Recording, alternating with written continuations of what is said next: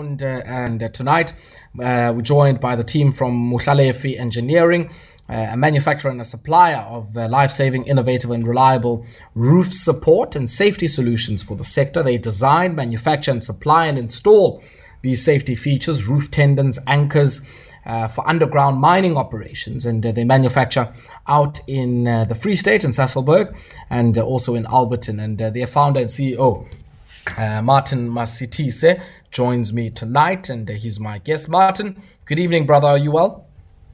Good evening, Yabonga. Good evening to your patrons. I'm well, thanks. How are you doing? I'm very well, thank you. And thank you very much for taking time out to join us. I think, the discussion we're going to have is a very timely one, Martin, because it happens on the day where we send condolences to the family of three mine workers who have lost their lives out at Impala Platinum. And I guess reminds us once again how dangerous an activity the mining of commodities and minerals can be. And how fatal mistakes and accidents can be underground. And I guess that's a big part of your own business. So maybe talk to us about the genesis of Mohlalefi Engineering and why you opted to go into this life-saving safety structures and installations that are able to save some of the lives that we so unfortunately continue to lose. Yes, indeed, Ayabanga. It's only highlighted when we get a number of fatalities. And you'd be surprised at the statistics and where our country actually comes from. Since the promulgation of the Mining Health and Safety Act, post 1994, we used to speak with about 600 fatalities per annum. That has since dropped to about 10%. We're just sitting at under 60 fatalities per annum now. Which is where Mohlalefi comes in. Mohlalefi, was founded to close a gap in the market.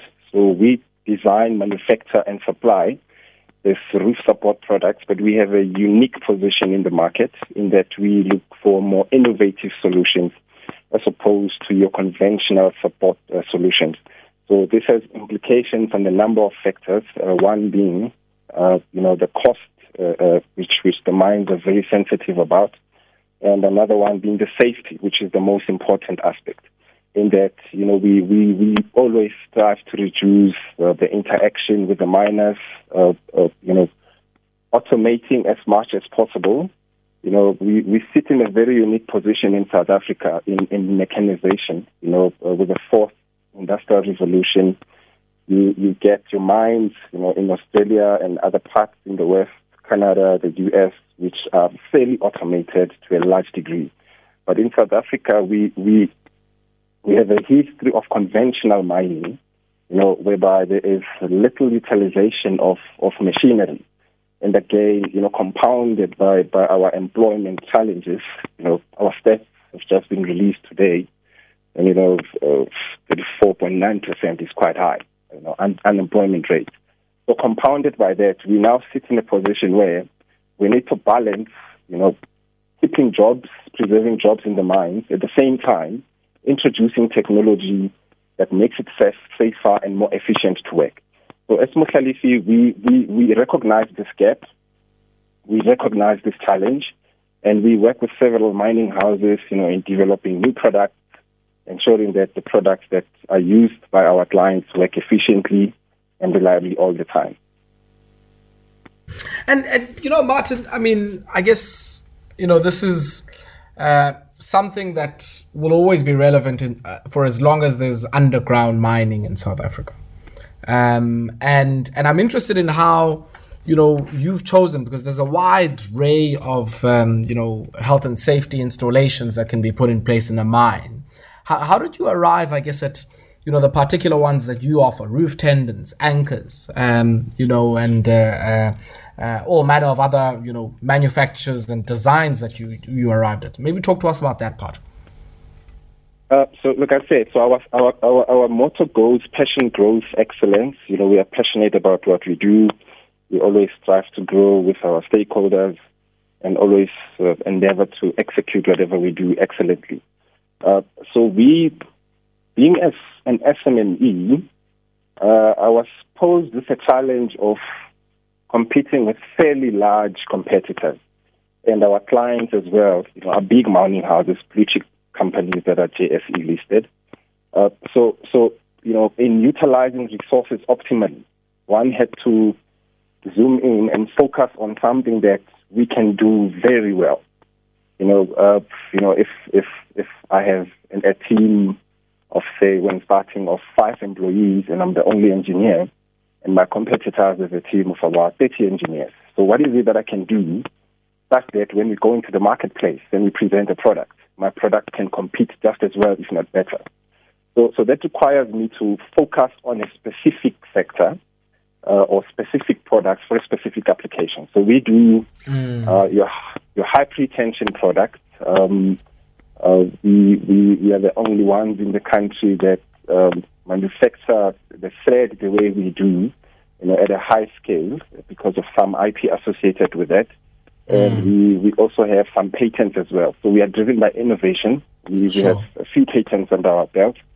So in doing so, we compete with the best in the world. So irrespective of what our competitors bring to the table, we can present a product to the end user that is competitive, both in price and offering safety as well. Do you export to any mining destinations? Yes, we do. We export in SADC, and our footprint in the country, we now supply to about 10 mining houses, all blue chip, JSE listed, and export to SADC. So SADC countries which produce PGMs. We're also looking to go into the copper space as well, Central Africa and within SADC as well. Yeah.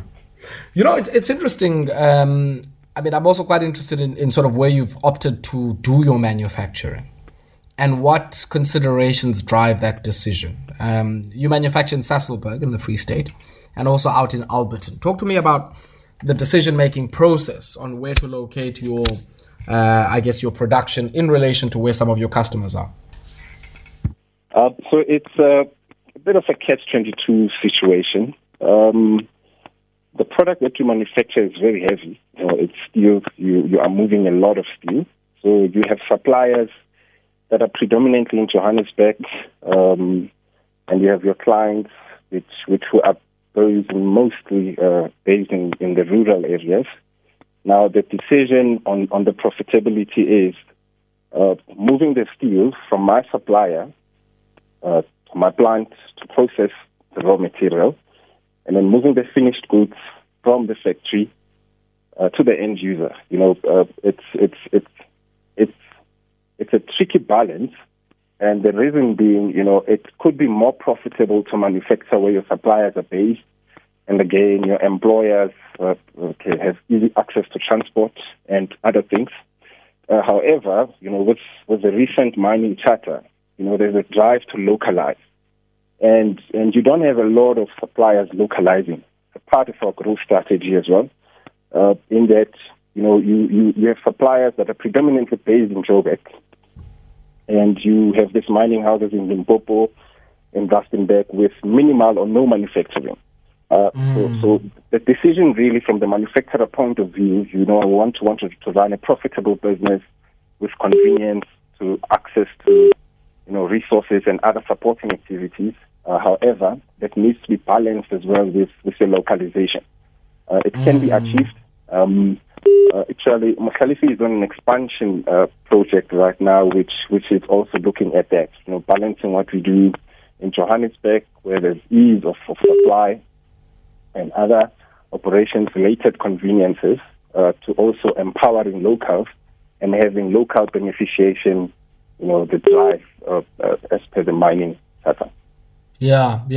Now, there was a strike in this sector not so long ago. Talk to me about what implication that has had, or even the impacts of COVID-19. Has that meant you're on shorter time, or have you had to ramp up your production because many of your clients have ramped up their production in response to better commodity prices? Yes, our mining sector performed fairly well despite COVID. It was very resilient. So that means there was minimal interruption from the mining operations point of view. And now, meaning the supply from my side, could we did not have much room for the interruption. The strikes do impact us severely. Being a small organization from the working capital point of view, and so is load shedding. Losing shifts. I mean, if I get lights off in the middle of the day, and you have to let your staff go home because you cannot continue with production. Sometimes planned, sometimes not planned. So the interruptions really impact small businesses because our lifeline, being cash flow, heavily relies on how much we produce and how much is on schedule, and for us to be able to satisfy our minds. So the mining industry being so resilient, was a plus for us in that the demand, the demand was fairly there throughout the year. However, the interruptions meant that we had to think creatively and innovatively around that. I'm fortunate to have an executive team and a team that is very involved, and we managed to plan around that such that we have minimal interruptions with our clients. Yeah. And maybe just the last one, with the minute or so that we still have of your time. You spoke earlier on about your model being a really innovation-driven one. And maybe if you could just touch, I guess, on the importance of R&D in not only giving you the scale economies, but allowing you to play in different value segments. And maybe lastly also, I guess, what role some of the innovations you see down the pipeline might have in being able to really overcome, I guess, the fatalities that we continue to see in the mining sector. Yes, maybe let me just touch on the fatalities on the mining sector first. With that drop from 1994, like I said, we're sitting at about 600. We're now sitting just under 60. I think it was 58 into 2020 reported figures. Any fatality, of course, is still undesirable. We would like to get to a point where we have zero fatalities. And I think with the drive and the responsibility that the DMRE puts on the employers and the constant drive, for ensuring safety, we will get there as a country. When it comes to innovation and improving safety, it's a balance, like I said, between the mechanization and our mines being conventional. I mean, you get mines in Australia where you do not have an operator in a section underground, which would be unsafe. It's automated fully. And in our country, with 34.9% unemployment with the latest figures, you have conventional mining and guys who still do hard labor underground. Now, you cannot completely phase that out. With how our labor relations work, with the involvement of the unions, it's a collaborative approach. Now, our innovative products focus on the automation aspect, reducing as much as possible the interaction that a mine worker has, working in an unsafe, unsupported environment, and optimizing that in the context of having a labor force underground. You cannot fully automate. You have this labor force that is very skilled that you work with. Now, when introducing machinery and equipment, how do you integrate that? So our innovation focuses on that, and our patents are also related to that. Okay. Fascinating stuff. I certainly hope you will be able to commercialize some of those innovations. And with them, of course, all of the massive value, jobs, and technological know-how that comes with being able to manufacture and to add value to many of the products that are used in the mining sector. And of course, all of these we know often spill over into even consumer use. So we certainly hope that those innovations will continue. Long may they continue. And I want to thank you for taking time out to speak to us this evening. I really, really appreciate it. Thank you. Thank you so much, Bonga.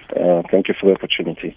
Awesome stuff. Martin Masitise is the founder and CEO of Mohlalefi Engineering. They manufacture all the way out in Sasolburg and in Alberton, providing innovative, life-saving and reliable mining safety solutions to the mining industry. We take a brief break now, and when we come back on the other side, we listen to some of your voice notes. What are you saying? Least of all on some of these mining safety issues, but you might also want to comment on the case that is being heard out in eThekwini, fraud and corruption case against Azandile Gumede, Umazandi, and 21 other accused. And whether or not, much like Nkosencha Shezi thinks that is part of the political machinations